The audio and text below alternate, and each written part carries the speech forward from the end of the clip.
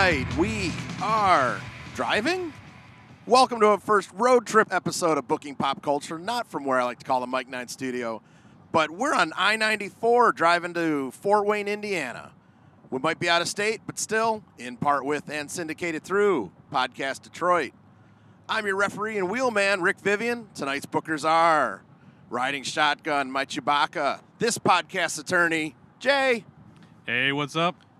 All alone in the back seat, Miss Daisy style. God loves, Bronson kills. Dickie Bronson. Take me to the Piggly Wiggly. The Piggly Wiggly. All right, guys, like I said, we are on I-94, headed to Fort Wayne, Indiana to go see Ghost. Figured we'd try to do the mobile Mike 9 studio and road trip a little bit and talk a little Spider-Man. I really enjoyed it, but I think, Dickie, we'll start with you because it didn't sound like you were a big fan of it. I don't know. I have to see it again. I do, because I went late and I went hangry, which wasn't not smart. Oh. But I will say, everything I didn't love, I hated. There was no, lukewarm, oh, okay, I was okay with that. But there was a lot of stuff I really liked. Like, all the humor was great. All the parts with him and Spider-Man were great. Michael Keaton was obviously awesome. He was. Iron Man was used just enough, I think. I think he was what Spider-Man was to Civil War. Like the modest use of him to further the plot and everything like that. Well, let me get through what I didn't like. Okay. And I'll see what you agree with. We'll end on a happy note. Yeah, exactly. There That's we go. better. That's Well, happy endings are always the way to go. happy endings in the car. Oh, we're passing the Velvet Touch. Oh, it has sweet. Hey, there is. Well, that's. Oh, show Passing. business. We're passing it. Yes, we Yes. are. We are. Yep. It's on the other side of the freeway. There's no there's way no way we could could get to go it other than this No. exit right here. ever. Yeah. Yeah. I didn't like the way it opened. So as soon as it opened, I found the selfie video diary thing went on a little long for me. Felt like that went on a touch long and became kind of irritating. But at the same time, I realized that they're trying to hit a certain demographic, and it's Oh. clearly a movie marketed for the middle school. I mean, all the Spider-Man movies were always a bit of a younger crowd, but this seems to have not minded excluding an older crowd. Well, yeah, because everyone under the age of 20 is doing a million Instagram stories, and that's what that was. Yeah, I know that's what they were trying to hit, but Yeah. I found it irritating, and I realized it's because it's not my market. I understand. The chubby friend, who was named Ned Leeds, by the way, which was actually the name of the Hobgoblin. Really? He's credited as, he says they call him Ned, but he's credited as Ned Leeds. Oh. Which, that- interesting. They could have just given him the chubby Asian kid's name in the Ultimate Spider-Man comics. Yeah. Which is exactly who I think he was. He went from, I understand he was supposed to be kind of like the whimsical nerd friend, but started to get overused to the point of being a little irritating too for me. Like And he didn't hit as much as he should have. I didn't mind the character. I think if used sparingly and used better. Flash Thompson, fuck. I know they want to do something different, but making Flash Thompson a nerdy Indian kid instead of like the all-American jock. I get they wanted to go a different route, but I feel like Flash Thompson becomes more of an important thing in the comics later, where he becomes the vindicated bully. He goes into the army, loses the use of his legs, eventually becomes Venom because of it, and turns around. That is a core part of that character later on in the series, to where changing that aspect of him kind of eliminates any possibility of evolving that character later on. That bugged me. That was the only part that really bothered me was the Flash part. Was that? And did they ever say Thompson, or did they just call him Flash? They just They called just him call Flash. Okay. Yeah. I had no problem that he was an Indian kid. It was more the fact that he wasn't a jock. The fact that he was a brain. Right. And he was just he was a rich. Like, you can Brain. have that character. It doesn't need to be Flash Thompson. Exactly. He could. I'm totally fine with the actor. It's Zero from Grand Budapest Hotel. Yeah. Yeah, he was great. But they I don't even know if he's Indian. He may be Hispanic, actually. I think he's actually, but whatever. And the thing at the end, spoiler, obviously, and if you haven't seen it by now, fuck No, you. yeah, by the time we talk about it. The MJ dress, so the Michelle character I didn't really care for the entire time. It was very like, oh, this is your Ali Sheedy from the Breakfast Club. Very forced, Yes. rebel girl, a little bit too spoon-fed it to you too much. Wasn't very subtle about it. And then at the very end, when they dropped the MJ thing, I was like, oh, this is your Mary Jane, some loner girl named Michelle. But then I read later on they went back and Kevin Feige, whatever, I've never heard his name said out loud, said, no, this is just a wink to Mary Jane. This isn't our Mary Jane, which made me feel better. Okay, but that left a sour taste in my mouth watching the movie. Well, because she wasn't Mary Jane Watson. Nothing She even was close to MJ Michelle Jones. right. Which I wonder if that's going to shoot him in the foot too. It's almost a fourth wall breaking to it in a bad degree, I think. Well, I don't care. They've screwed up the Peter Parker love interest so many times. It's never worked. No, Yeah. you have what's her pickle? Kristen Dunst, was that the Yeah. Mary Oh, Jane? and she was Originals. just. Yeah, so I've she- gone over my hatred for that. Yeah, she's actually blonde, and they dyed her hair red, and then they did Bryce what's her Dallas Howard was Gwen Stacy, and she's Yeah. a redhead, and they dyed her hair blonde, and she was barely even in that movie. Yeah, and then in the Amazing Spider-Man, you had Emma Stone, who is natural redhead. a natural redhead, dyed her hair blonde to be Betty. Gwen Stacy. Gwen Stacy, that's it. And so, they've never done that right. I don't care. I think another thing that bothered me is I understand the tech was a part of the story too, but the tech was way overemphasized. Oh, he was basically Iron Man. And I know even though some of it had the spider, the spider tracers and a few other things, I felt like it was like most of the movie was him using tech for absolutely everything, and that bugged me a little bit. A couple things would have been nice, but it was over the top because half of the Spider-Man stories are, fuck, I can't beat the Shocker, I can't beat this guy.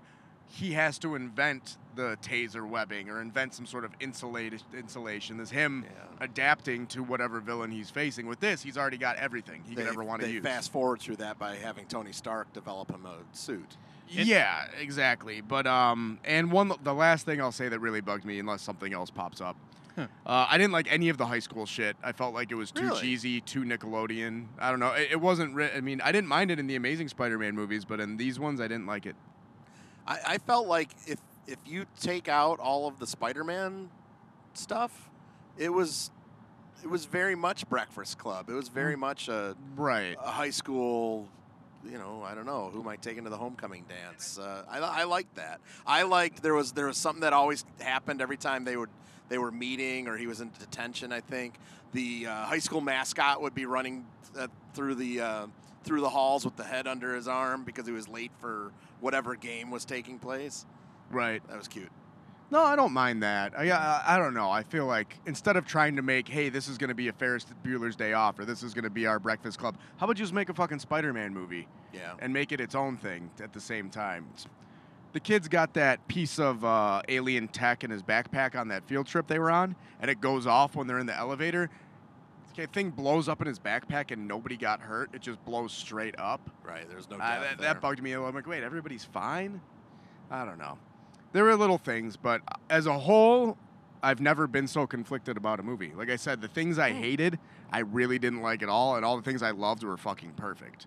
So, I was a little disappointed that they didn't do a little something more with Donald Glover. I know he was in there as a little bit of fan service to people who had wanted him to be Spider-Man instead of Andrew Garfield, and they went a different direction. he was great in the 2-minute scene he was in. Yeah. He was awesome. You could have definitely cut out some other stuff and made more room for him. Well, yeah, or they could have made him somebody else. I mean, Well, that's the Prowler in the Ultimate Universe. is that who that is? Yeah, the Okay. Prowler, and whose nephew is Miles Morales in the Ultimate Comics. Okay. So he made a nod and he said, hey, my nephew lives in this neighborhood. That's who he was talking about. Okay. See, I never read any of the Ultimates. I just know through reading shit online that I catch Okay. up on. This was very much Ultimate Spider-Man, though, like the Brian Bendis run, which I felt the same way about that comic run. Is some of it I really liked, and other things I really didn't like at all. Like anything they changed, I felt like was gratuitous and not a change for the better. Do you say that because the tech in the suit? The tech in the suit and the night and day character changes. It was more or less for the fuck of it.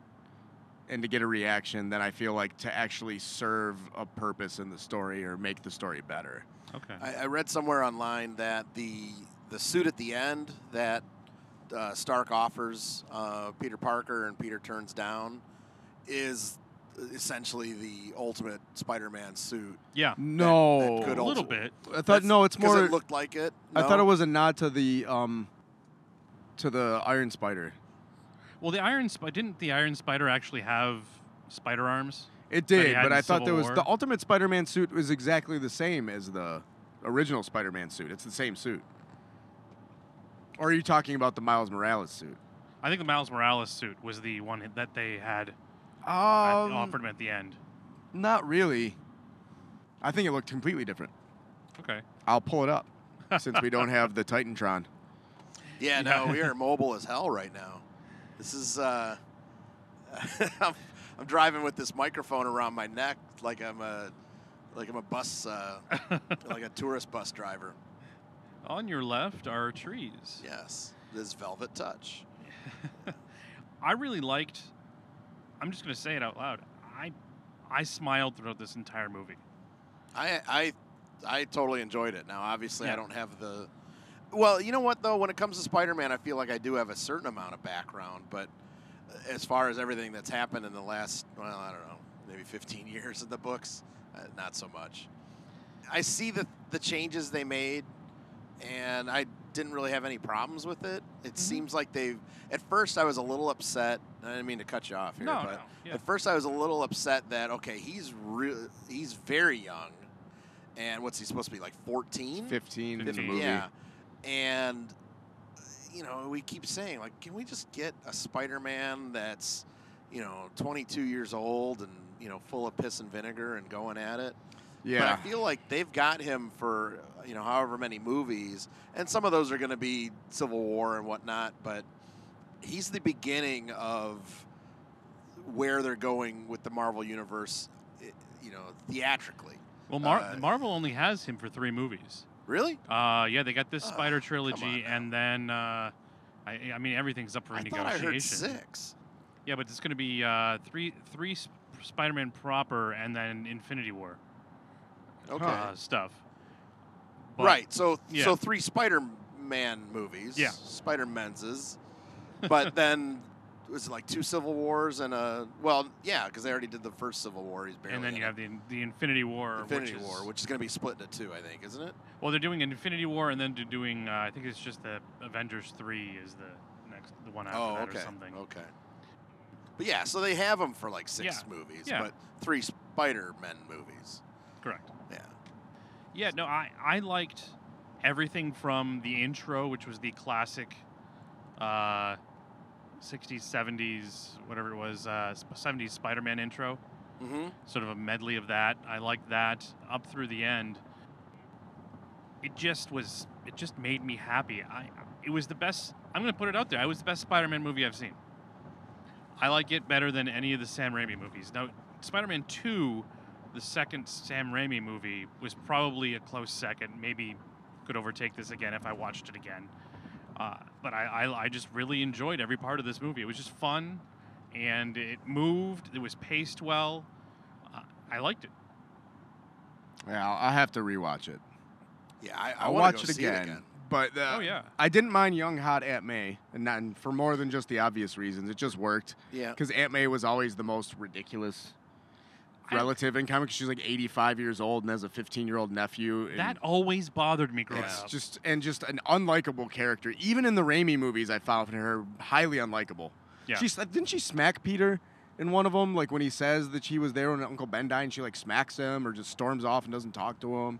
Wasn't that Sally Field? No, Sally Field was in the Amazing Spider-Man Oh, movies. okay. And she was fine. Actually, she was totally cool for that role. Yeah, I'm over. Another reason, too, is I think no matter how they handled the high school stuff, I'm just so over the high school Peter Parker. We never got... The true Spider-Man doesn't come into his own later in life anyway. Like college in his 20s, and then being a professor are like the coolest stories to me. They completely, I don't want to say completely because they mention it, but they completely bypass essentially the origin, the spider bite. No, you know it, and Yeah, you know. that's where I'm going with this. Does everyone know this at that point that he's bit by a radioactive spider? Let's move past that. I'm just so happy we didn't have to see Uncle Ben die again. Yeah. If I never see Uncle Ben or Bruce and Thomas and Martha Wayne die again on film, I'll be fine. I think Batman, Superman, it was just a montage at the beginning, right? Yeah, Batman. it didn't need it, That's though. fine. You didn't need it, but you know, I think everybody wants their crack at that. I think if they gave you a superhero movie, of course, I think you're going to want your, okay, well, I'd like to have at least part of how it happened. I always wanted to tell that part of the story, you know, which I can understand. But What they can always creates flash Batman. back if they ever want to, but they don't need to for this one. I actually like the way they handled it in the Incredible Hulk movie with Ed Norton, where the opening scene was basically like the intro of the Hulk series, where they tell during the intro of the movie, they're telling you the origin without telling it. They're just showing you frames. Like, okay, and here we are. Yeah. No, I always dig that now. I mean, we all know all these origins, so you know, judging by Marissa Tomei playing Marissa Tomei playing Aunt May, Uncle Ben must have been quite a stud. I bet you it's going to be Rob Lowe. Oh, you think? Or, no, I don't know. In a flashback. John Stamos is Uncle Ben. Who the Yeah, fuck no, knows? that all makes sense. I read somewhere where, you know, people were complaining about, you know, them making Aunt May younger. That never bothered me out of all the things that bothered me. No, I'm perfectly fine with it. Marissa Tomei can show up in any movie she wants. But I read where Marissa Tomei is a year older than Rue McClanahan when she started Golden Girls. That's crazy. Yeah. Wow. So think about Think about Marissa Tomei and 4 other women, I guess older than her a little bit, living down south in Florida and starting up a TV show. What do you think of that, Rich? I play it in my head every goddamn day. Yeah. Who would be in that? Who else would be in that? You got Marissa Tomei, Terry Hatcher, Oh, okay. Courtney Cox. Courtney Cox is younger than Marissa Tomei, isn't she? Is she? I would say so. Shit. Helen Mirren is Sophia. Oh, yeah. And it'll come to me eventually. All right, well, think about that. I'm kind of putting you on the spot there, but I feel that hit me. That there's kind of a little Golden Girls tie there in a way. Yeah. Golden Girls 3.0. It all comes back to Golden Girls. Just doesn't because I it? assume there was a 2.0 I don't know about. Yeah, well, well, Golden Palace, maybe. Yeah, I was gonna say there was that, offshoot or whatever. Whose name shall not be spoken. Yeah. Can we talk about Sinister Six though? I feel Oh. like in film they're trying so hard to put together a villain group, and it's the Sinister Six that they keep going back to. And I don't know that that's really going to ever translate well onto film. 'Cause I think that's six always been the villains is downfall. Terrible. That's been the downfall of every superhero movie, is introducing a third villain. Another couple things. So I actually liked that the Shocker finally made it to screen, Yeah. but he was fairly useless. I feel like he could have gotten more time or be used in a different way. I think he was too much of just a generic henchman. But I liked it. You know, I liked him. I liked that they actually had one guy was the Shocker and they passed it to the next guy. Yeah. Yeah. And I like the dude they have for Scorpion. Yes, I looked at him and I was like, yeah, that's Matt Gargan. Yep. Like, you look at the dude, you're like, even though I have no ideal Scorpion in my brain, when I looked at that guy, I'm like, fuck yeah. Do you watch Better Call Saul? No, I need to. I've Yeah, never watched it's- Breaking Bad either, though. Oh, But fix both of those things immediately. But he's from those shows. Yeah, he worked. I really liked that mid-credit scene. Yep. Michael Keaton saying if I knew who he was, he'd already be dead, because he's saving face in prison, Yeah. Yep. and B, protecting Peter, so he gets like a little vindication in there. Before we talk about the Vulture, and that's something we haven't talked about yet, but I noticed in that mid-credit scene that Scorpion I don't know if his arm is being set with like some kind He's of. got something on there. I noticed Yeah. that too. I That- thought it looks like some tech, but why would he have that in jail? It must be like one of those range of motion things. That's what I'm thinking. It's like, was his arm severely broken and it's keeping his arm in a certain place or something? Yeah. You just barely see it, but it's enough to think, well, that could be the start of his suit. Right. Yeah, I noticed that too, and I couldn't tell exactly where they were going with it. Yeah, Michael Keaton as the Vulture. All in. I dug it. Yeah, he was great on every fucking level. Vulture was never one of my favorite villains either. No, I think everybody was always like old bald guy with wings. What the Yeah, fuck? he's just got a little green tights. I liked the kind of the nod with the flight suit with the overly furry collar. Yeah, well, the look was perfect. It was Yeah. amazing. They did the wings great too. Oh boy. They looked how they would. I mean, we're suspending our disbelief, of course, but how they should function. And I especially loved when they did that, the seal. Yeah, where he covers up like a bird. Yeah, Yeah. that was perfect, which Yeah. is very cool. I liked how they established him as somebody who's, he's a scrapper, gets kicked off their job. That leads to him. Well, we're still going to scrap this stuff because there's some expensive stuff coming out. It all stems from Civil War, like they're Yeah. cleaning that up, which was kind of funny, and certainly all the things that they're finding. Well, it was Avengers 1 with the Oh, was it? alien tech that. Okay. When the whatever beasts came down, I forget what they were called. All right. The Chitauri. Yeah, that's it. But So he develops that Yeah. suit so that he can essentially fly in and steal this stuff. yep. And Well, all the best villains are have plausible motives. yeah, And he had a very plausible motive. He wanted to provide for his family, and he'd overextended himself trying to do this job, and this job was taken away from him by Stark, and now he's pissed at Stark. He doesn't see what he's doing is wrong.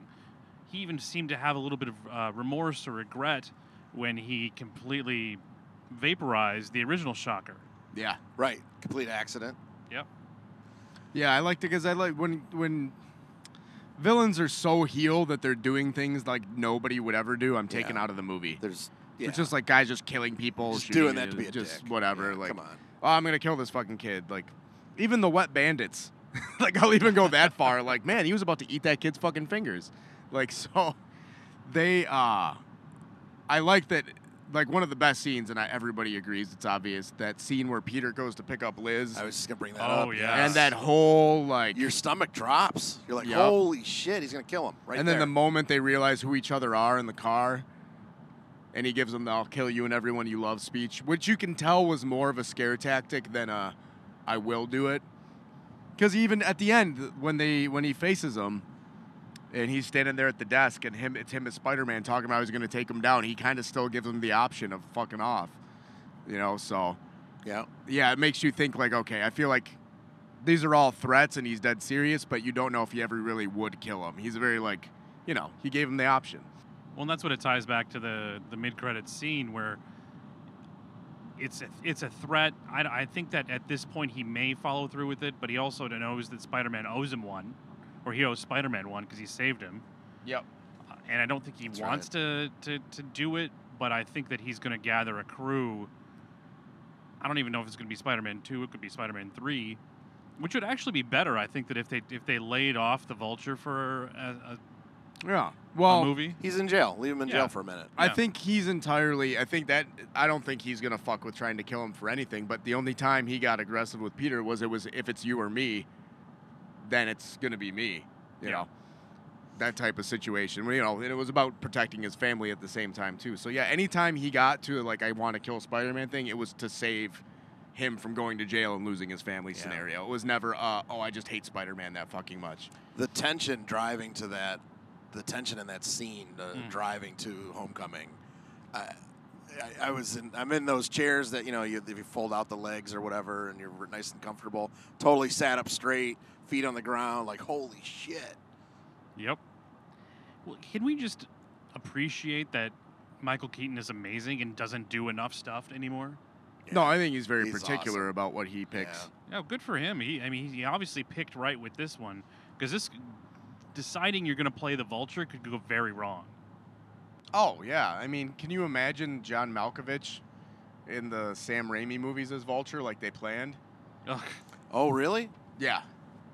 Yeah, that was the original. And then the Vulture's daughter, I guess Anne Hathaway was going to be his daughter and play like a female Vulture also. And it just didn't sound good. No, that sounds awful. And then luckily, Raimi pulled out. When Raimi pulled out, the cast pulled out, and then they had to reboot. Thank God. I could see Malkovich being a supervillain. Sure. But with he's kind of batshit crazy anyway. the way Raimi wrote the villains were just so camp. Except Oh. for Dr. Octopus, he was great. Even that was a little over the top.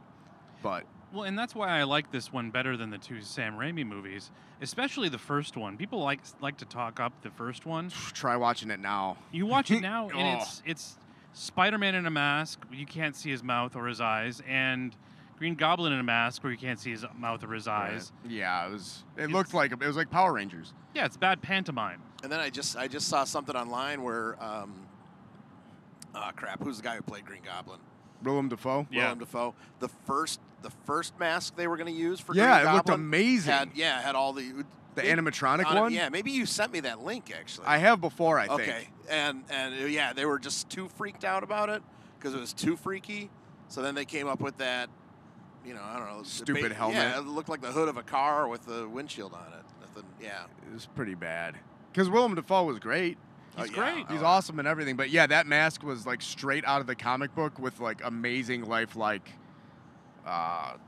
motion features and like emotions they could do. It was awesome. But I couldn't see unless they did something where, we're going back to that movie, where his face was, rearranged by something where that replaces his face. I couldn't see him, like, what would be the reason of putting that on as a mask? That's the thing in comic books is a lot of the shit was created so long ago and somehow managed to stick around for so long that there's comic book physics where like, oh yeah, that's a mask this guy uses, but somehow like clings to his lips so he can move his mouth. Yeah, but the Green Goblin was Goblin, right? That was his real face. No. That was the Hobgoblin. Oh. No, and even the Hobgoblin, it was a mask, and eventually he mutates. Until Inferno, when he sold his soul to the devil for the actual Hobgoblin powers, and then the penance or the price he paid was he lost his face, so he could no longer take off his mask. His mask was just his face. But yeah, those are supposed to be straight up masks in the comics originally. Except Ultimate Spider-Man, he turns into the Hobgoblin, kind of like the Hulk. Yeah. That, along with like Wolverine's mask and a lot of different masks, were like, wow, like you'd need some heavy prosthetics to be able to do this when it's just supposed to be some bullshit mask in the comic or you're books. just covering your face so people don't know who you are. Yeah, and the 90s were the king of impractical costumes for the sake of it, like boob windows and parts of the torso of the shirt missing and just really impractical. Oh, man. No, I've had such a love-hate relationship with Spider-Man through the movies, through the comics. Spider-Man was honestly my first comic love. I mean, I got one of the first comic books I remember getting was when the Jackal saga was going on, and he had people strapped to a bridge, and Spider-Man had to choose who he was going to save. And Well, I was going to say, as a kid, a child, you're watching Sesame Street, and then you switch over. Maybe they didn't have this in Canada, but you switch over to Electric Company, and in Electric Company they had a Spider-Man. Yeah. For some reason, and he didn't talk. He just had bubbles over his head that would essentially show his thoughts. And at my age range, at least, so you're watching that. The '60s Spider-Man was always on replay on like Channel 20. So I grew up watching all of that, which was basically like Spider-Man and on acid. Oh yeah. And they'd always, for some reason, they always ended up at like a discotheque or something. There'd be just weird music and funny lights and shit. But yeah, that was the Spider-Man that I grew up with. But yeah, you're right. I mean, between that and then obviously the Adam West Batman, Spider-Man and Batman were the first things that you were exposed to as a child. Oh, for sure. And I read Spider-Man through the two incarnations of the Sinister Six, and then through the McFarlane era. Eric Larson actually was my favorite Spider-Man artist, just because I loved the way his webs, and I loved the way he drew the mask. And then I tapped out right after the Clone Saga. It just got too terrible that really everybody was a clone. And then I tried to start up again and during Spider Island, and I didn't like that either. And I tried to start up again with the latest reboot, and Peter Parker is basically Iron Man now. And he's Tony Stark. He has a bajillion-dollar company, and it's just not the Spider-Man I want. And this flick, I feel, gave me at least a starting point to get to where I hope they give me more of the Spider-Man I want. I'm very hopeful for this series. How about that? I was reading Kevin Smith's review of this Spider-Man, and he felt that this Peter Parker would ultimately take over for Iron Man in the movies. I could see that. As Iron Yeah. Man, and then what's his name? Miles. What's the kid? Miles something would take over this for Spider-Man in that new suit. Okay. Oh, Miles Morales? Yeah. Huh, I could see that. Well, it would sort of blend where they are in the comics right now, because right now there is a Peter Parker and a Miles Morales. Right. I think you have to do that. You can't kill Peter Parker in the movies. It's just, yeah. Because that was an alternate version of Spider-Man. Yeah. The ultimate version, and you still had a regular Spider-Man Yep. in the regular universe. Whereas if you kill Spider-Man in the movies, that's all you got. You're killing Spider-Man, period, in the cinematic franchise. You Yep. can't really do it. As long as we don't get a Ben Reilly, I'll be fine. I feel like they might name a character Ben Reilly, but it would have nothing to do with clones, and I don't think they're going to touch any of that shit. Just to have a little nod to it. Yeah. Yeah, and watch me plot. Or maybe in he'll my name, seat. Why, He'll why name did his- Jay just leave the movie theater? He'll name his pet frog Ben Reilly or There some you shit. Yeah, there we go. Okay. What about Tom Holland? This kid is Great. Great. Have you seen any interviews with him? He is English as fuck. Yeah, very British. Yeah. And I hear Yeah, he's you'd dating never guess it. He's dating the MJ chick now. Yeah, Zandra or what- Zappadoodle or something. Yeah. Zendaya. Yeah, Yeah, something there like we that. go. Yeah. Why did she only have one name? No, her name's something Zendaya, isn't it? yeah, she's just dropped her last name or first name or Oh, really? yeah. But Whatever. Was she 18? I think so. Well, he's like, That's too young. He's to have like one 20, name. He's 21. 21. Yeah. but he looks 12. Yeah, no, he looks so young. Whereas Tobey Maguire probably wasn't that old, but he looked 30. Yeah. It was like He he was looked like 21 Jump Street in there. Yeah. Eternally awkward. Yeah. There was a lot of really awkward dialogue in both those Sam Raimi movies. Yeah, just some of the speeches that were I was like, I know I'm supposed to be feeling an emotion about this, but that's a really weird thing to say. Those Sam Raimi movies aren't terribly rewatchable either. They're not. Like, so I still liked, I mean, I know I did like at the time Spider-Man 2 a lot. It's probably the Yeah. best out of all of them. I'm afraid to rewatch it. Spider-Man 2, I did rewatch Spider-Man 2 recently, and it holds up okay. Spider-Man 3 obviously was garbage from start to finish. Spider-Man 1's more disappointing that it doesn't hold up at so all. bad. Yeah. It's I- really bad, but it was the best you had at the time. Yeah. Because it seems like they made the movie because, okay, if special effects are finally at the minimum they need to be to do a Spider-Man movie, I think is entirely the reason they did it. No, the reason it took so long to do a Spider-Man movie was because it was in litigation for decades. Well, no, James Cameron was going to do one with Yeah. Leonardo DiCaprio. Yeah, they couldn't get their poop in a group because they'd been trying to do a Spider-Man movie since the Keaton Batman got off the ground and then Marvel went, That's right. wow, we got to do a Spider-Man movie. Holy crap. Who the hell did Stan Lee sell this rights to? Well, like 3 different studios. Yeah. And so they couldn't do anything. We actually studied the Spider-Man conundrum litigation in entertainment law when I was Yeah, it was owned studying by in LA. Canon Films at one point. Yeah, everybody, and it was just these podunk films companies that Yeah. owned it because Marvel was hemorrhaging money and they needed to sell off properties Dude, just to this exist. was the 80s when they were going bankrupt, right? The 80s and 90s, Yeah. yeah. No, I don't, because they did not become solvent really until Disney bought them. Yeah. I started watching Doom on Hulu, and it's that documentary about the Roger Corman Fantastic Four movie. Oh yeah, Oh, okay. yeah. So it I'm wasn't- only 30 minutes in. They have, Hulu's got all of them. They have the one about Batman Dead End. They have the one about Superman Lives, and then they have this one on there now, too. It's just really interesting to see how entertainment law affects comic book movies. Well, it's how it's affected the entire Marvel universe. That's the one thing DC has going for it, is that it's all Warner Brothers, and it's been all Warner Brothers forever, basically. Fantastic Four has been owned by it's a Sony property as well, is it not, or is it a Fox property? It's a Fox property. So that was another one because they sold off the Fantastic Four and the X-Men properties to just keep themselves afloat as well, just like they did with the Spider-Man properties. And so they're not part of the continuity at all. And honestly, not having the Fantastic Four in the Marvel continuity is a huge deal. However, I do think that in order to properly capture everything about the Fantastic Four, it'd be work better as like a Netflix series than it would be as a movie. Because honestly, Fantastic Four, their entire deal is that they don't really get along. They're kind of dysfunctional, and it's hard to do that in 2 hours. Yeah, without them looking like dicks, Yeah, more or less. So when did Sony get Spider-Man rights? they officially got the rights. Well, they had the rights, but then it was locked up with a couple other film studios. They didn't clear the rights until just before they made the Tobey Maguire movie.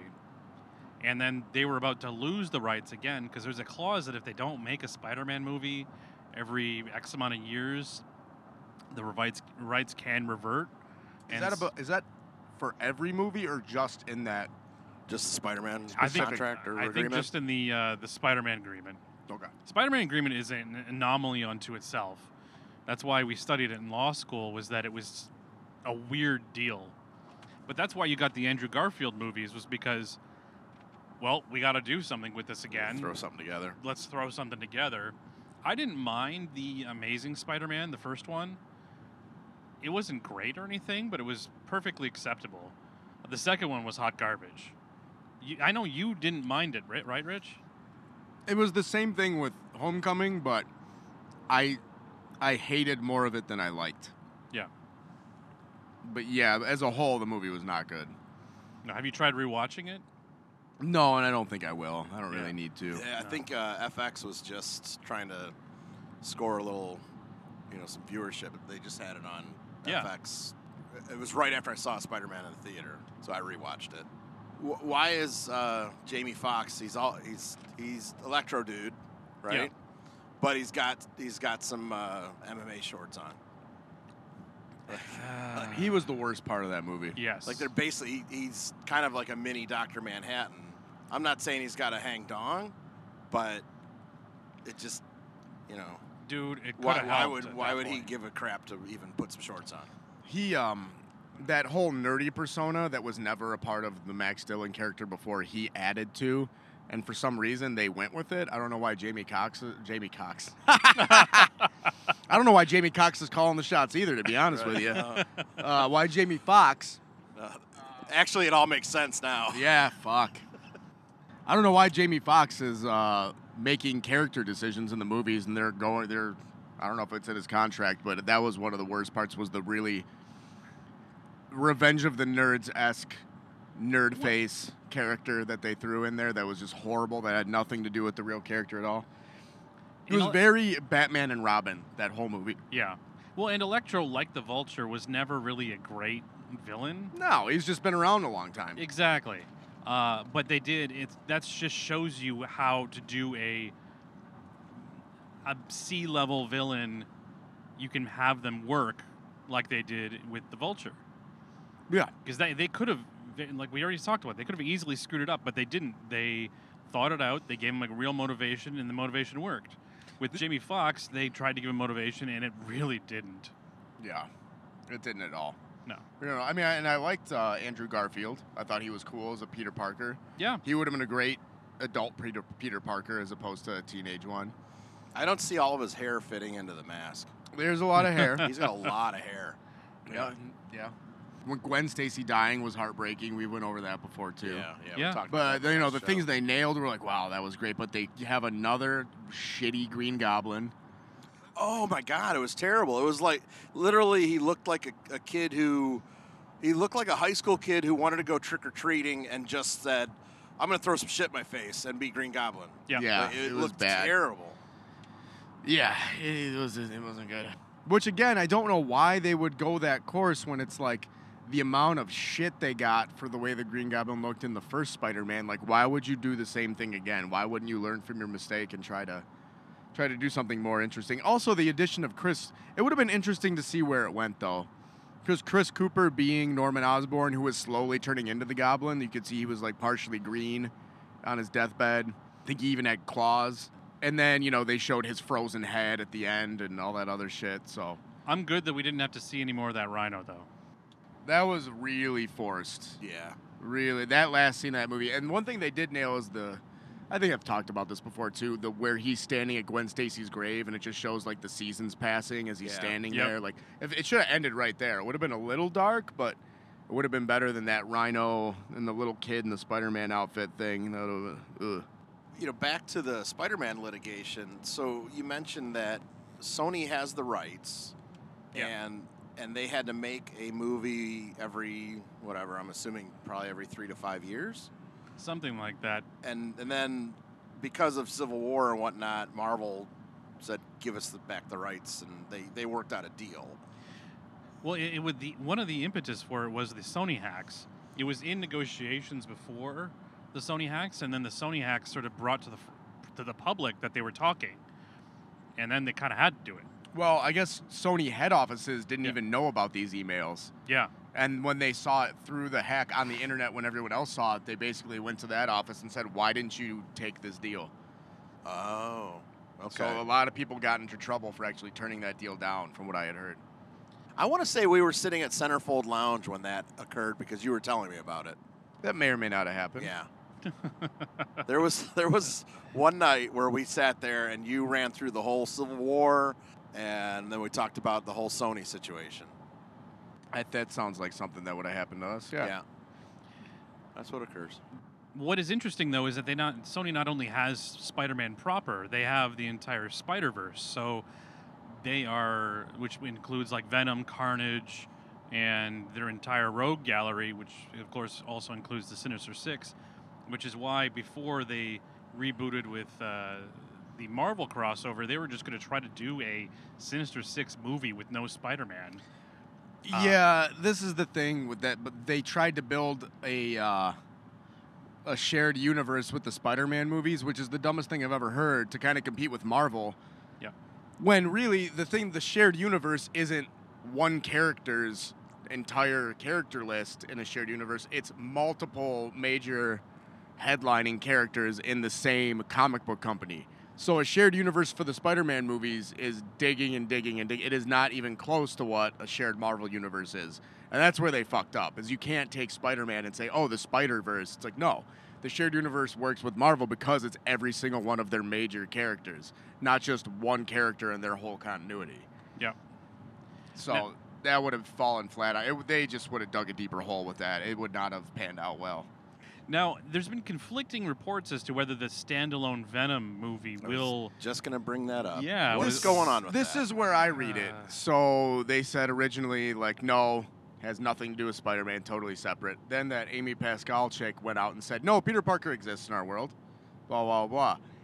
Much to Kevin Feige's chagrin, where he went back and said, well, you never know what will happen.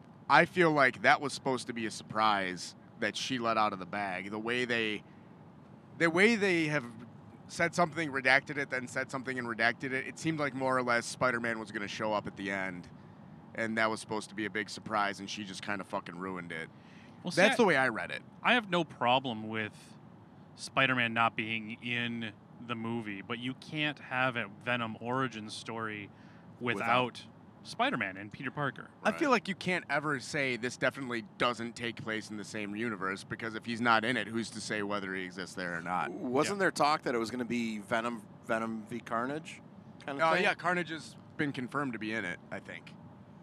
And is it going to be Venom the Space Warrior? Like, is it going to be Flash Thompson, or is it going to be Eddie Brock? Well, no, I think Flash Thompson would just confuse the shit out of stuff. Though I would love to see that. That's why the inclusion of that version of Flash Thompson pissed me off, because Agent Venom was awesome. I thought that was a really cool storyline. So Venom's going to be a douchey kid in a convertible Audi? No, this is after. Sorry. Yuck. No, so I don't know if we talked about Agent Venom at all. So Flash Thompson's paralyzed as an adult from his time in the Army. I don't know what war he was involved in, but basically the government comes forward with him and offers him to be part of this Project Venom, where they're learning to harness the suit and use it for like black ops. So the suit actually likes him. They paint a really interesting picture of Venom in those comics, is that the symbiote isn't necessarily evil. It's a bit malevolent, but it likes Flash Thompson, so it lets him control it, which is really interesting, but it's fairly violent still. So basically, Flash Thompson has to go between, hey, when I have this Venom suit on, I can walk again, and I'm invincible, but when I'm not, I'm stuck in this fucking chair.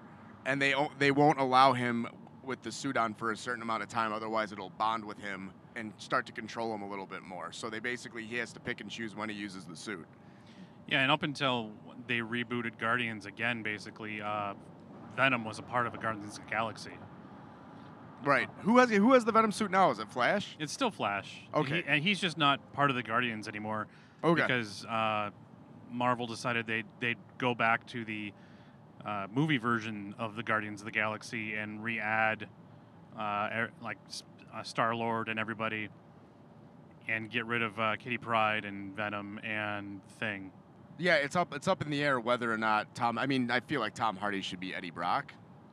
We deserve a good Eddie Brock. What pisses me off is if, say, we had like we had the Topher Grace Eddie Brock, which we've gone over that before. God, that didn't work. I hate it when there's a character, and this was pissed me off about the MJ thing, because when I thought that was going to be their Mary Jane, I'm like, we still haven't gotten a good Mary Jane. It's not time to switch it up yet. We haven't gotten a good Eddie Brock on screen. Like, we need to get this right first, and then if it fails, then yeah, try your other options. But I'd rather finally see a character get their due before you kind of fuck them over with a newer version. I don't think we're ever going to see a good Mary Jane. I'm just putting that out there. I think that Emma Stone would have been the closest thing to it, and they made her Gwen Stacy. Yeah, who knows? I don't know. That's a tough character to get right. It's a very comic book-esque character. The girl next door / supermodel. Happens all the time. Yep. Yeah. Who happens to fall in love with the nerdiest of the nerds. Right. Yeah. No, the Venom movie sounds intriguing. I think an R rating's cool. Like, where they're going to go with the symbiote. Is it a weapon the United States made? Is it an alien symbiote? Like, how are they going to weave that in? There's a lot of questions involved. I mean, I'll watch anything Tom Hardy's in. It's interesting he's finally getting into the superhero franchise, too, so. Yeah. But well, not finally. He was fucking Bane. Doesn't Tom Hardy age Venom beyond no. what Spider-Man's age is now? In this, yeah. So in the regular universe, Eddie Brock was maybe a little older than Peter Parker. Yeah. Maybe he was in his like mid-30s, who knows. And Parker was in like his late 20s. But in the Ultimate Spider-Man universe, they're both high school kids. And their parents worked on this Venom project, which is more or less a cure for cancer. It turns out that it's this symbiote and it attaches to him. So they're the same age in the Ultimate universe. In the regular universe, Eddie Brock's probably a little his senior. In this, there would be quite the jump, which I don't have a problem with. I don't mind an adult kid being Venom and Spider-Man being 15. I'd like an adult Spider-Man sooner than later, but... I want to see a good Venom on film. I don't know if we're going to get it with this. At least not the one I want. I'm just excited that they're doing something with it. Yeah. Did you ever read Carnage USA? I did not. It was that 6-issue thing where it was Carnage took over a small town, and they actually had to call in Venom, Flash Thompson, to fight him. It was really well done. It was all super violent and super crazy. That would be an interesting place to end up down the road. I'm wondering how they will do and how much they do with Carnage, and if the R rating is strictly because of Carnage and not because of Venom. See, what I view Predator as the perfect action movie template. Okay. Some may disagree. I think Predator is like the perfect action movie. They fucking and I feel like Dredd followed suit in this. You kind of hit the ground running. You tell the story as it goes. Like, there's still backstory, but it's as you're already in the meat of the, it's almost more or less a real-time story. It's all taking place within the span of a day. But you get everything you need to know as you're going. And I thought that was great. It would be sweet if Venom was the same way. Say fucking Eddie Brock shows up into town with this, Carnage took over, and you get the meat of your background and story about Eddie Brock and Venom, like, as this is happening. I want to see that movie. Go make it. Yeah, dude. Yeah, I'm in. That's your pitch. Yeah, it would be sweet. That's the best way to get all your shit in, but you can, through exposition and maybe a flashback here or there, you get, okay, this is how we got where we're at. But you're already in real time. This is it, this is in the course of 24 hours or less, bam. No, I'm all in for a Predator Carnage Venom movie. Yeah. My whole knowledge of Venom and Carnage is mainly was it the '90s Spider-Man? Yeah, the 90s Mhm. Spider-Man Yeah, they series. had that all yeah. out on DVD. I've got all the DVDs that have Venom and Carnage in them. Now, I didn't watch the 90s Spider-Man because, once again, in Canada, it was hard to get those shows. The cartoon? Yeah, the cartoon. I loved it back then. Now I don't I think know. it was an animated series. Yeah. Yeah. Yeah. Oh, I apologize. Yeah. Yeah. That was- But in that one, the Venom suit came down on J. Jonah Jameson's son's shuttle. Yeah. Which I Okay. thought they were going to go with in the third Spider-Man because, His His son was son- an astronaut in there. yeah, and they were talking about his thing. But no, it just kind of, oh, didn't it? In Spider-Man 3, did it come down on his ship? I have no idea. I There was actually no watched- explanation as to what no, it was. I thought it was wasn't it like a meteor? Or It was a something that meteor. hit? It was a And then meteor. Somebody was poking at it with a stick. Yep, that's Yeah. exactly what it was. They tried to kind of do the thing a yeah, little bit. exactly. What the fuck is this? And then it took over. Yeah. Because in the comics, he got it during Secret Wars. When he was, Very convoluted. yeah, that entire original Secret Wars with Beyonder was weird. Yeah. I mean, they'll never. I mean, it'll be interesting to see if it pops up somehow during Infinity War. Yeah, Because maybe that's it. Maybe that was the surprise. Maybe it's, that's why they've been going back and forth, because maybe the symbiote was supposed to pop up in Infinity War. And, Kevin's like, well, you fucking ruined it. you just got me so excited, Rich. I Yeah. can't even explain to you right now. Yeah. Because it'd if be they sweet. do that, that would be so perfect. That during the Infinity War, he turns, and that way, by then you'd be in the third Spider-Man movie. I think so. I'm not sure how the Spider-Man movies line up with Avengers. Yeah, and I'm not sure where Infinity War comes out when next year. I think so. And I Next think summer? the second Okay. Spider-Man comes out after the first After Infinity that, War. okay, yeah. So we could be Black Spider-Man in the second Spider-Man movie, and you won't have to have the exposition. You can just jump right in and get a full movie of Mhm. just him being Black Spider-Man. Well, and this is the thing too, is I read that Spider-Man 2 takes place like minutes after the end of Infinity War. Oh, okay. So if that's the case, then there you have it right there. The black suit shows up at the end of Infinity War, towards the end, and then fucking bam, the opening of Spider-Man 2 is him with the suit. I could not be more all in. Yeah, that would be pretty sweet. So we're about 20 minutes away here. Okay. Diggy, this is your first Ghost concert. What do you Yeah. know about Ghost? There's a bunch of spooky ghosts. Oh, okay. Well, this will be interesting. No, I know it's supposed to be a really cool show. Yeah. I'm actually shocked there isn't a ghost rock opera movie yet. I'm shocked. I figured that would have happened by now. This is kind of it. Yeah. Yeah. Yeah. No, I don't know. Plays I out don't- that way. I don't know what to expect. I just know that they do some really cool shit. Now, have you listened to much of their stuff aside from the Every- wrestling entrance music? Everybody's Oh, entrance yeah. music. Yeah. Yes, yeah. I'm not a mega fan like everybody else is, but I've heard a lot of it. I like it. Very Cool. different. It's hard to describe. When people are asking me what concert I was going to, I could not properly tell them exactly what it was like. And if you Yeah. show them a picture of them, they don't sound like they look. Specifically, the vocals, Right. because the vocals sounds like it'd be very black metal, rada rada rada rada. Mhm. But it's not. It's very melodic. It's very classic rock. No, I like that they have a gimmick.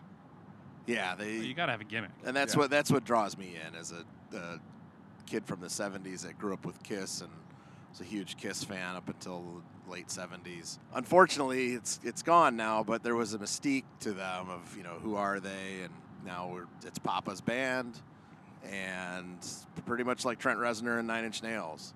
I never really had a problem with that because I didn't really care who else was in the band. So No, I think it's unfortunate that it was they were unmasked through litigation. yeah, and it's not even done yet. It's just kind of No. starting. So Oh, it's really? it's I didn't gonna know get anything ugly. about that. Oh, tell them the story, Jay. Yeah, so apparently everybody else went to the Papa and said, "Hey, we'd like some money too," and he said no, and then he fired everyone.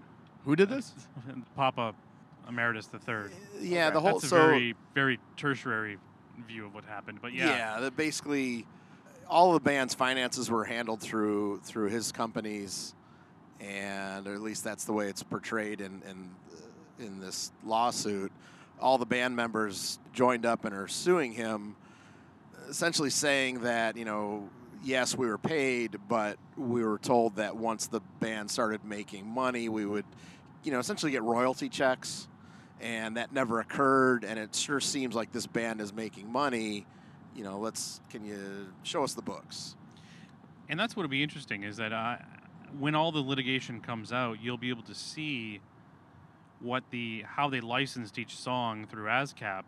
Yeah. Because in ASCAP you have to assign a percentage of songwriting to each person, and whether they do that, or was this truly like a Trent Reznor his Nine Inch Nails, where he wrote and recorded all of the instruments. The most intriguing thing coming out of this entire litigation that I didn't realize is that when anybody who did a Nameless Ghoul interview, it was always Papa in a Nameless Ghoul costume. I think that's fascinating. And so it's a bummer that it's all out, but it's little things like that make me look back at their other stuff and kind of think it's kind of cool that was how it happened, because he did some guitar clinics that were awesome. Oh, that's right. Yeah. Because he's very musically inclined, so it's a bummer that they're fighting. It doesn't really ruin the mystique for me. I know a lot of people are really bummed out about it, but I'm not terribly. So wait, they're all touring right now still and playing, and they're all going to court? No, he's replaced the entire band. Gotcha. Yeah. Okay. Yeah, so this will be the first time seeing them with the new band. I always assumed it was the Ghouls were rotating. I never thought they were always set guys. And for the most part, they have, except for some key ones, or at least probably the last two tours, I think, were the same guys. It's an interesting thing. I mean, Trent Reznor, Nine Inch Nails does it all the time. And I guess that's my frame of reference for this entire concept. Yeah.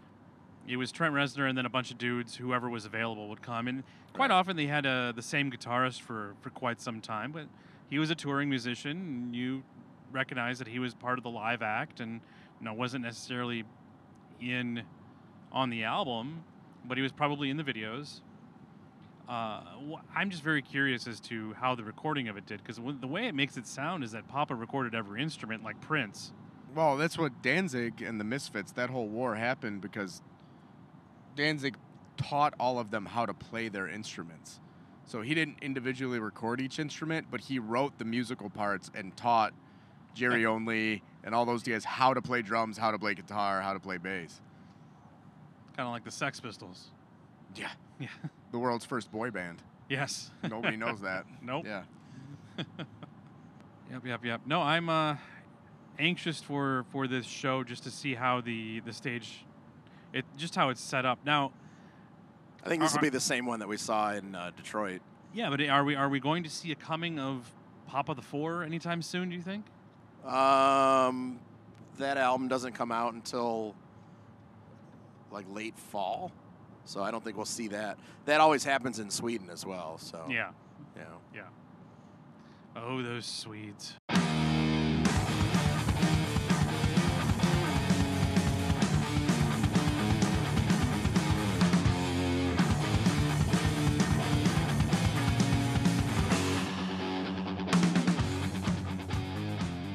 All right, we're back on the road. We are on US 24 heading back to Detroit, and we just got out of the Ghost Show in Fort Wayne, Indiana. Dickie, I got to start with you. It was your first Ghost Show, man. What'd you think? That was fucking sweet. You dug it? No, I knew I would like it. And I'm apprehensive about going to live shows just because it seems like about 45 minutes in, my mind starts to wander, and I'm kind of like, all right. You done with it? Yeah. Kind of over it. Me and Jason did that because we went to that Laneway Festival. And it was sweet because we could just get up and go to another stage. Oh, those are all, yeah. Yeah, it was perfect. It was at Meadowbrook, so we could get, watch one band for half an hour, 45 minutes, and then go see a different one, and go get a Red Bull, whatever. It was great. But no, this was fucking awesome. It was Theater Bazaar, the rock show. Like, yeah. It's actually very much amazing to me that, like, both of those things are unrelated. Like, we didn't rip it off from them, and they had never seen us. Because it's just, like, everything about, like, the production, like, the aesthetic of it, and all of it was just, like, so... It would go together really well. Well, I want to say they had reached out to them to try to play Theater Bazaar, like, years ago, like, early on Ghost and this would have been probably one of the first Masonic Probably shows. the first, if not the second. Yeah. But it didn't work out, and I don't even know if there was any true conversation there, but that certainly had crossed their minds. Yeah, it's almost sad that they're too big now to actually play Theater Bizarre. Yeah. Unless they just showed up as something else and then just played, which would be kind of cool too. I could see Yeah. that happening. But this theater we're at, the Embassy in Fort Wayne, small venue, but really cool, like really old theater, It looked nice. like the Fox or the Masonic or something almost. Yeah, but smaller, like Yeah, way small. Really, like, yeah, it's perfect nice size. like the Fox, but small like Royal Oak Music Theater even. Yeah, I would say that. Yeah, perfect. I love that they picked those old theaters for their shows because it really fits them. I would love to see them at Masonic Temple. I feel like they could definitely sell that place out, and it would totally fit their theme.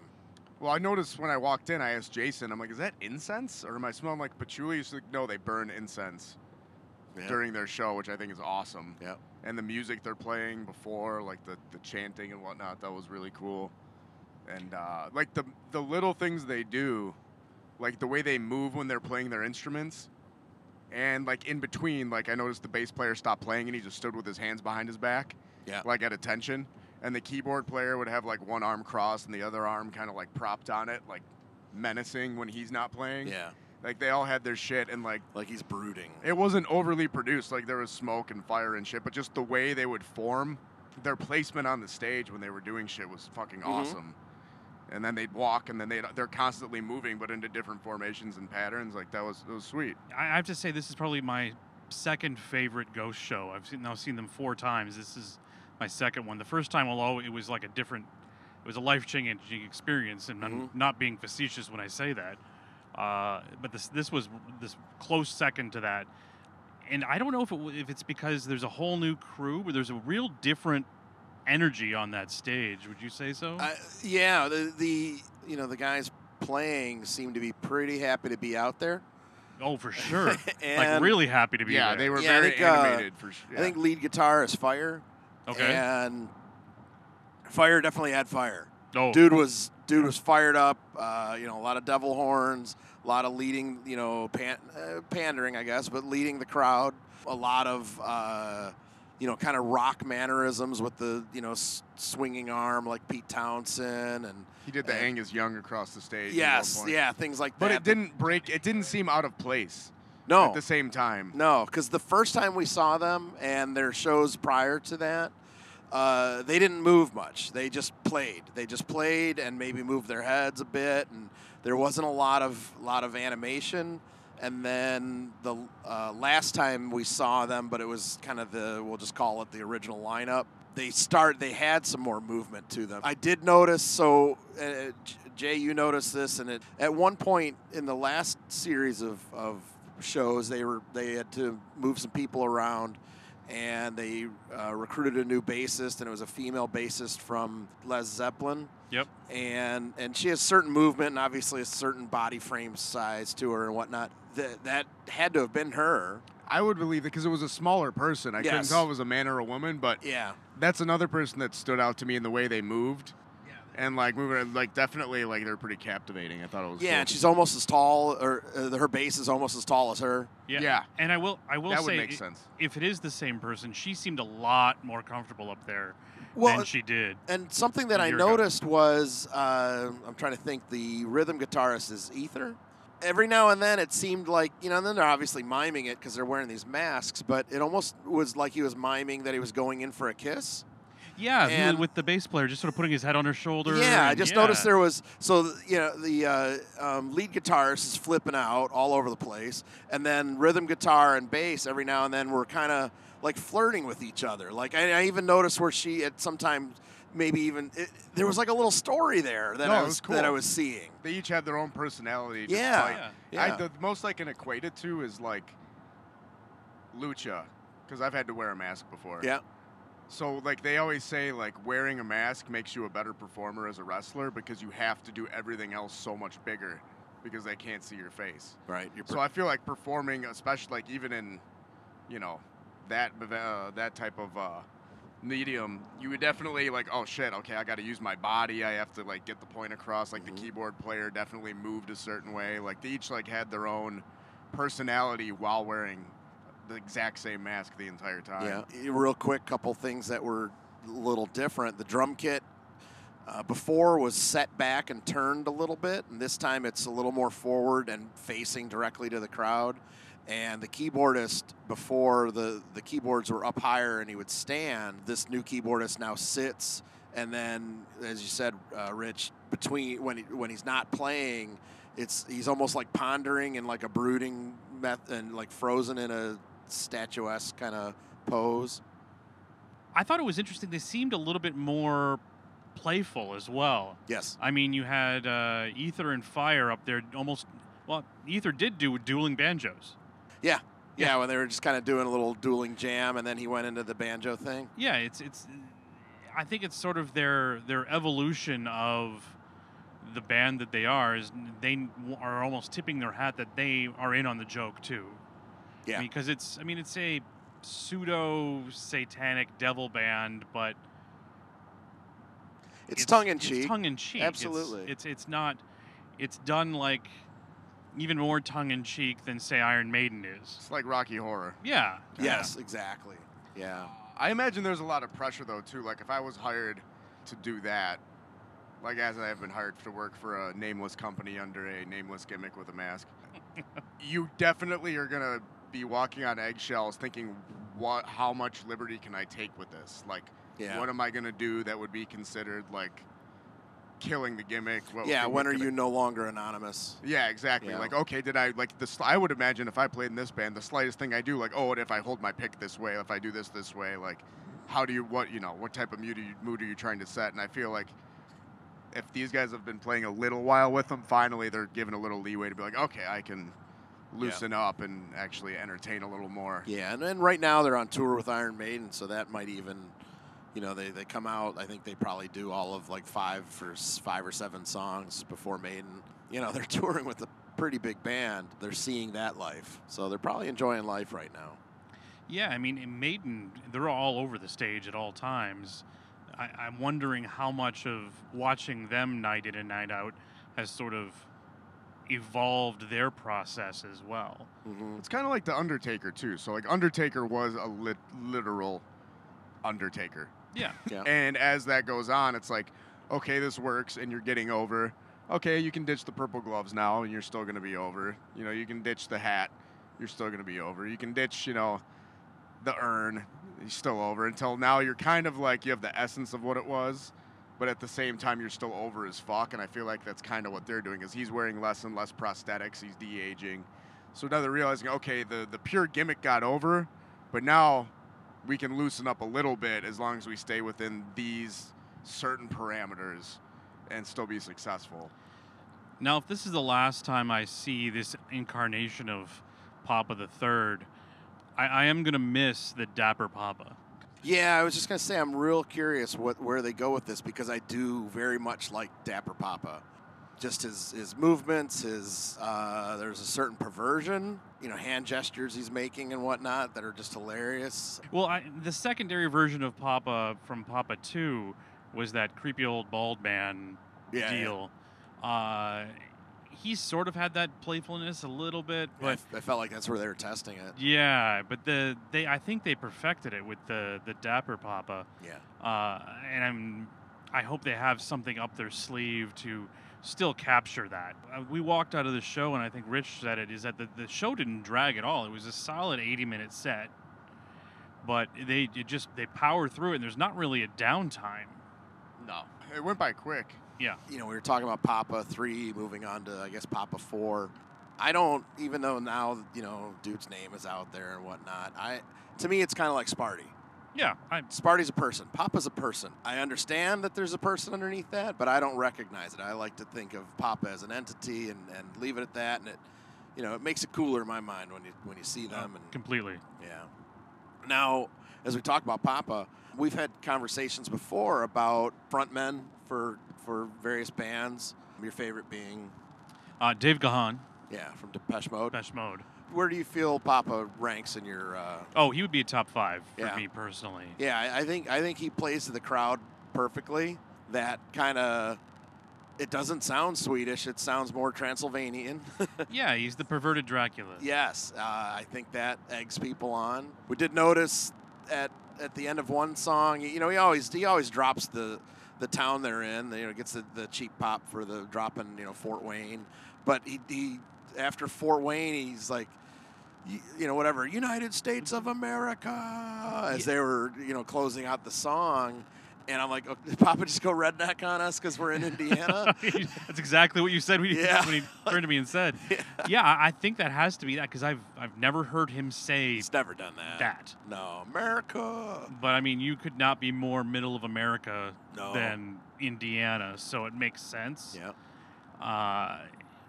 Once again, it was kind of out of their quote-unquote character to do a couple of those things. Yeah. I didn't mind it.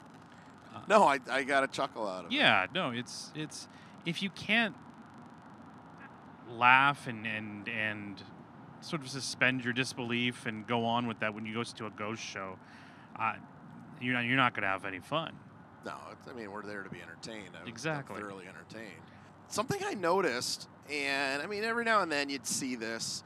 I noticed a bunch of kids in this crowd. Yeah, little kids, specifically little girls. Yeah, just a lot of kids. I don't know if that was because we're in Indiana. I'm sorry, Indiana. But it is what it is. But I noticed a lot of kids in that crowd, and it got me thinking, oh shit, are we at that point in the timeline where Ghost becomes kid friendly? And that, with the things that Papa says, and obviously their songs, and hell, man, quite frankly, they're singing about Satan. I don't know that they could Talked do about that. fucking a lot, too. A lot about fucking, yeah. So I don't think they're going to show up on the electric company anytime soon. No, with the whole Satanist angle. But Yeah. I do find it weird people are bringing their kids. I think that's more, I can't afford a sitter and I want to go to the ghost show. Right. Those kids' hearings are going to be fucked, by the way. They were close.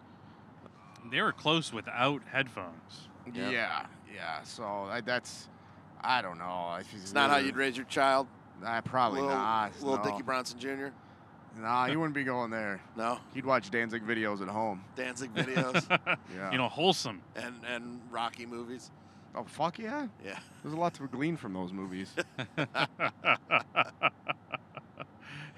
Yeah, well, you don't get much more mainstream than being played as a bumper on Monday Night Football, and Squared Hammer was all over 2016 Monday Night Football. Yeah, I feel like it was in a bunch of places. Square Hammer was getting a lot of play. They obviously kind of put it in the PR machine, and it's a jam. Yeah, absolutely, it gets people going.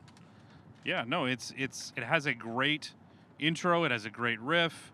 It has one of those great. It's an arena rock song. Yeah. And I realize they're touring with Iron Maiden right now, and they're playing arenas. I don't know that I can see them playing arenas as a headliner.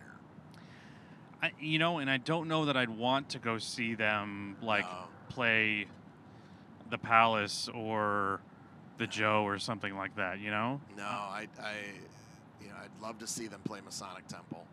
I feel like, I think it's just, I said that earlier, that's a place that has a certain kind of, haunted, creepy feel to it already, and it's such a cool venue that, I'd like to see them playing places like that, but I don't know how many of those exist versus, arenas. Yeah, they're a band that almost demands ambiance. Yeah. Because it's an entire everything goes into making that show feel that way. What I do hope is that their banners are fire retardant, because I've not seen them use those flame pots. This was the first time we saw flame. I thought those were going to catch fire. Yeah, they were right there. I was surprised because the last couple shows, they were using flame on the tour, but when they go to certain old theaters, they're not allowed to, and they have to use smoke. And they certainly have smoke up front, but that's a very old theater and a really nice theater. I was surprised that they were allowed to do that.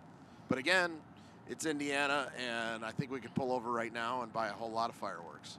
Yeah, I was surprised at how much fire they used too, because it wasn't just a few different spots. No. Like during year 0, it was all fire. Pretty much every time you screamed "Hail Satan," there was a There's lot of fire. As the hellfire, as they say, a lot of blinking lights. But no, I was thoroughly impressed. It was definitely worth the drive to get out there, and we arrived, got in, got out. Oh, it's perfect. Everything was Something about perfect timing. that downtown Fort Wayne area. I'm about to put them over. I'm sorry for everything I said earlier, but there was some festival going on. So kind of once we got past that, there seemed to be a lot of parking open, and we were able to park half a block away from the theater for free. Walked to the theater, got in there between the bands. We missed the opener, saw the show, and got out, got in, and here we're back. We're rolling. I fully expected us to be kind of, gridlocked for a little bit. No, got in, got out. That's right. Now, how old were you when you first saw Kiss? Oh, the first time I saw Kiss? Yeah. Oh, it was like 1997. It was when they 96 or whatever. Oh, okay. When they came back. I never saw Kiss as a kid. Okay. Yeah, and I never once they got rid of the makeup, it didn't interest me. What year was that? 1980. Okay. No. They did it twice, didn't 1980 was when Peter Criss left, and 1983 was when Ace Frehley left. And when Ace Frehley left, they did like a mini tour with Vinnie Vincent as this like Egyptian god, replacing Ace Frehley in makeup, and that didn't last very long. And then they went no makeup with Lick It Up. So that was Vinnie Vincent's first album. So that was 1983. So that's when they. I didn't know they went without makeup that long because I had to look it up because I remember I had it's a about Batman. 17 years. Yeah, how long? I thought it was like 17 years. That's insane. Something like that. Because I had the only time I knew of that is I had a 14 years. Batman Shadow of the Bat comic book from like 94. I'm not sure exactly, the 90s. And I remember distinctly it was a Kiss without the makeup on. I don't remember what album it was, but it was an ad in that comic book. And I remember as a kid being like, "Oh, what?" Yeah. It was news to me at the time. Well, I remember when we first got Much Music, which is the Canadian version of MTV. Yep. I was addicted to the Power Hour, which was their metal show, and they played "Lick It Up" non-stop. Yeah. And I was always disappointed. It's like, oh, Kiss. Oh, this one. Yeah. Now, Rich, as someone who's seen Kiss and Ghost recently, I don't know if a huge fan of either, what was your takeaway from Ghost compared to that Kiss show you saw? Kiss was cool. Kiss was long, though. Like, they played probably twice the amount of time Ghost played, would you say? That was a long show. Yeah. Yeah. So, as cool as it was, after a while, you're kind of just, like, itching. Yeah. You got to take a walk. You take a little break. I want to say you did go for a little walk for a while there. Yeah, I had to fuck off for a minute. Yeah. No, I was pretty much captivated the whole time, just because it wasn't. I feel like Kiss was more a lot of them standing on things that moved. And this was a lot of cool thing to watch were the subtleties as opposed to like giant rotating disc or like riding down a zip line or things like that. These guys That's funny. built a character that they portrayed like physically. Yeah. And it was the way they moved and the way they did things that kind of kept you sucked into it, and the pyro and stuff at the right times. Not like, okay, well, we did a little pyro, so we got to outdo it for the next song, that type of thing.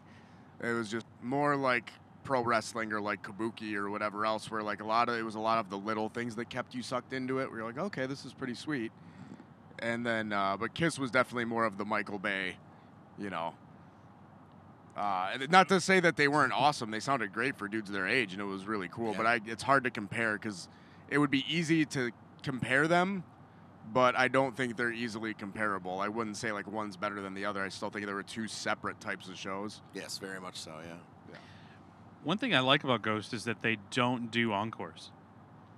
No, you don't really need to. I think they're like that's a little more of the shit they stand against. It seems like they hate cliches and rock and roll music, and that's why they do what they do. And I feel like we're gonna pretend to leave and then come back seems a bit like a stupid pandering trick they didn't want to fuck with. Like, okay, you know we're gonna do an encore. Like, you're not. Yeah, I did like that when Papa dropped that. Yeah, like, do he you really goes- think we're gonna leave you on such a shitty ending? Yeah, you know that. You know this isn't the end. I'm not even Yeah. gonna walk off the stage. Basically, is Yeah. what he's saying. Is Yeah. come on, we both know. You know, and he's basically buying time for the band to grab a drink, you know, lift up their mask for a hot second and towel off for one more tune.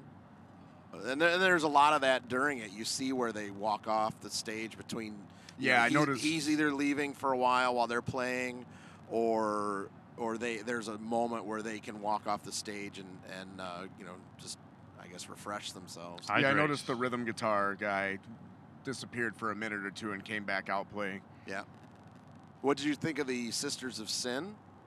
The first thing I said was I turned to Jason. I go like, looks like they just picked a couple girls like right before the show. He goes, yeah, that's exactly That's what they do. Yeah. Yeah, they clearly even giggly like, Yeah. Yeah, it's one of their deals. That's They, cool. I guess you can submit I don't know if a picture or what, but you can submit your name, and I think they have, because you'll see at the show there's a few women dressed up as nuns.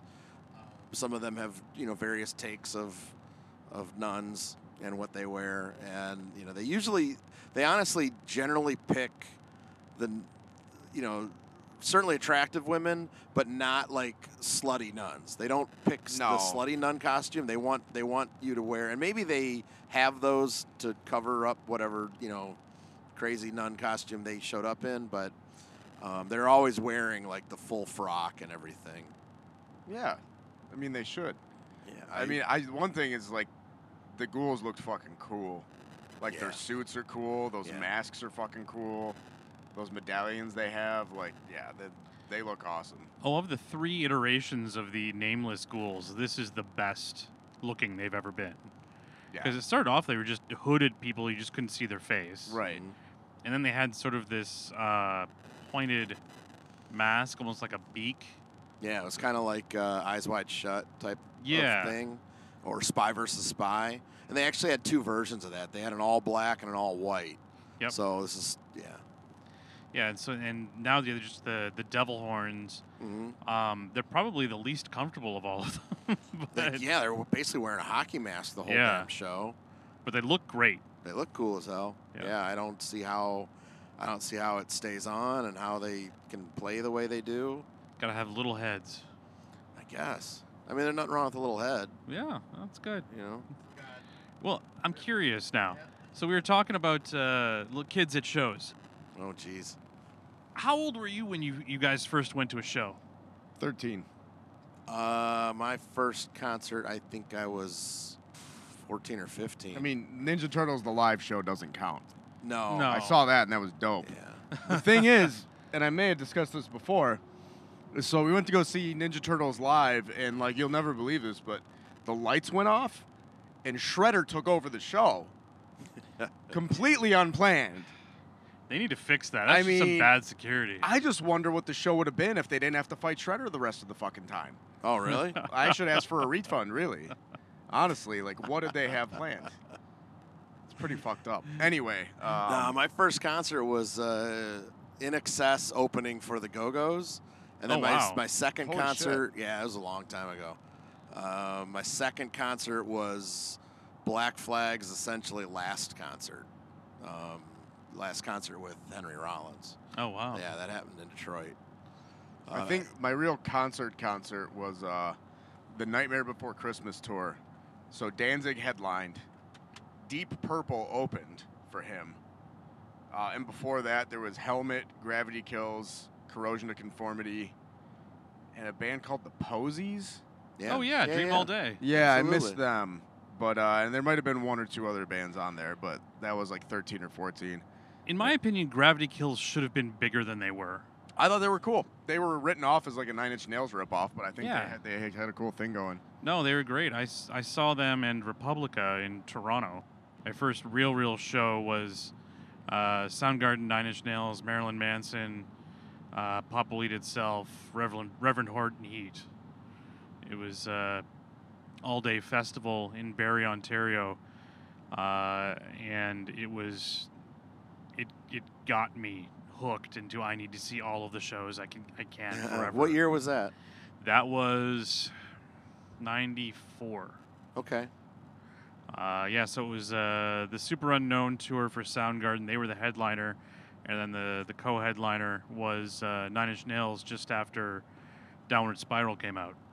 Oh, okay. Fucking crazy show. And Marilyn Manson's album, Portrait of an American Family. I don't even know if it had come out yet. I love that on that show Basket, Zach Galifianakis' show on FX. It's fantastic, by the way. Marilyn Manson is on one episode, and he plays like an Arby's employee or something for like 2 minutes. I'm like, that was fucking Marilyn Manson. What is he doing? I think it was Baskets. I'm almost positive that's what it was. Yeah. But yeah, no. So that was. I was definitely 16, 17. So I didn't start going to shows until a little later. I think that I'd like to bring my son to a show at some point. It would have to be a carefully selected show. It'd still be a rock show or a hip hop show, but he would also have those giant earmuffs. Yeah. Oh, yeah, you'd have to. Yeah. And I just looked, and it was Eastbound and Down Marilyn Manson was on, and he played a server at a roller rink that gets berated by Danny McBride for like 45 seconds. It's fantastic. All right. You guys got anything else? No. Well, there goes all our Indiana listeners. Yeah, sorry, dude. Sorry. Fort Wayne, downtown Fort Wayne looks nice. Downtown Fort Wayne was dope. Yeah, we had to scoot out of there in a hurry. I got a flight in the morning. Yeah. Yeah, we're gonna literally take it home here, guys.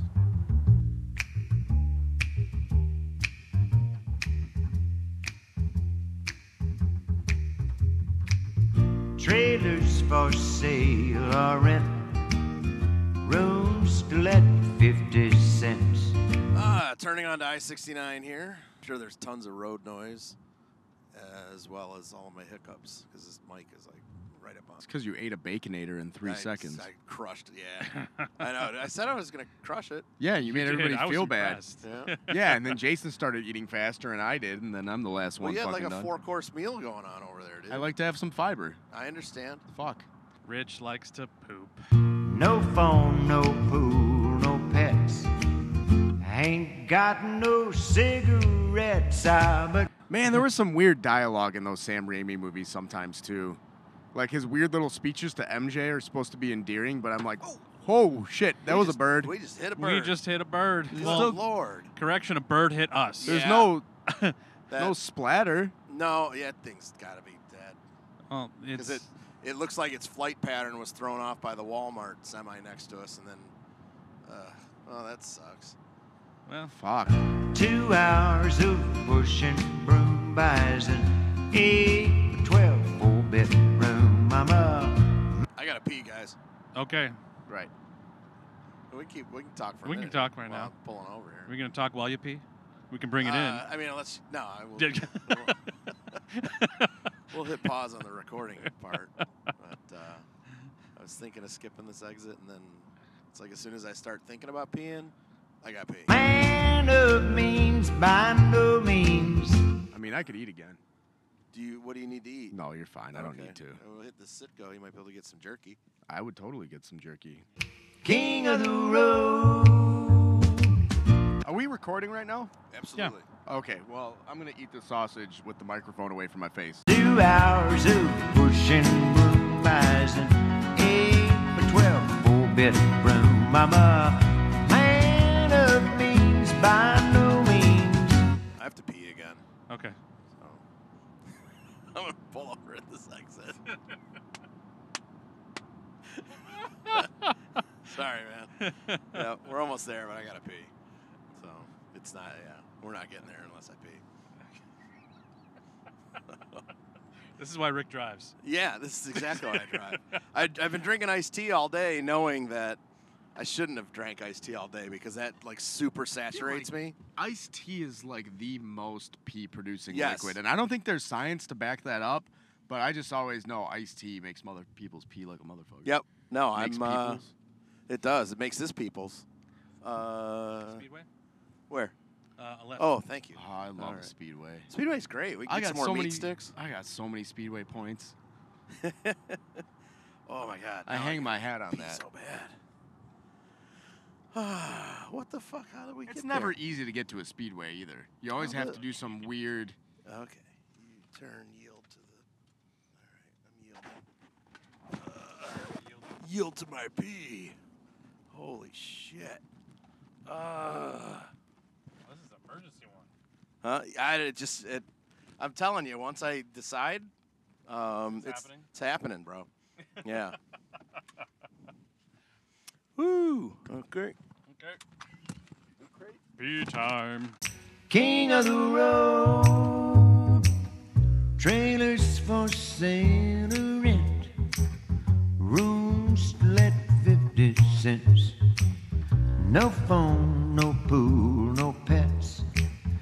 I ain't got no cigarettes, but 2 hours of pushing broom buys an 8 by 12 4-bedroom mama. Edit that.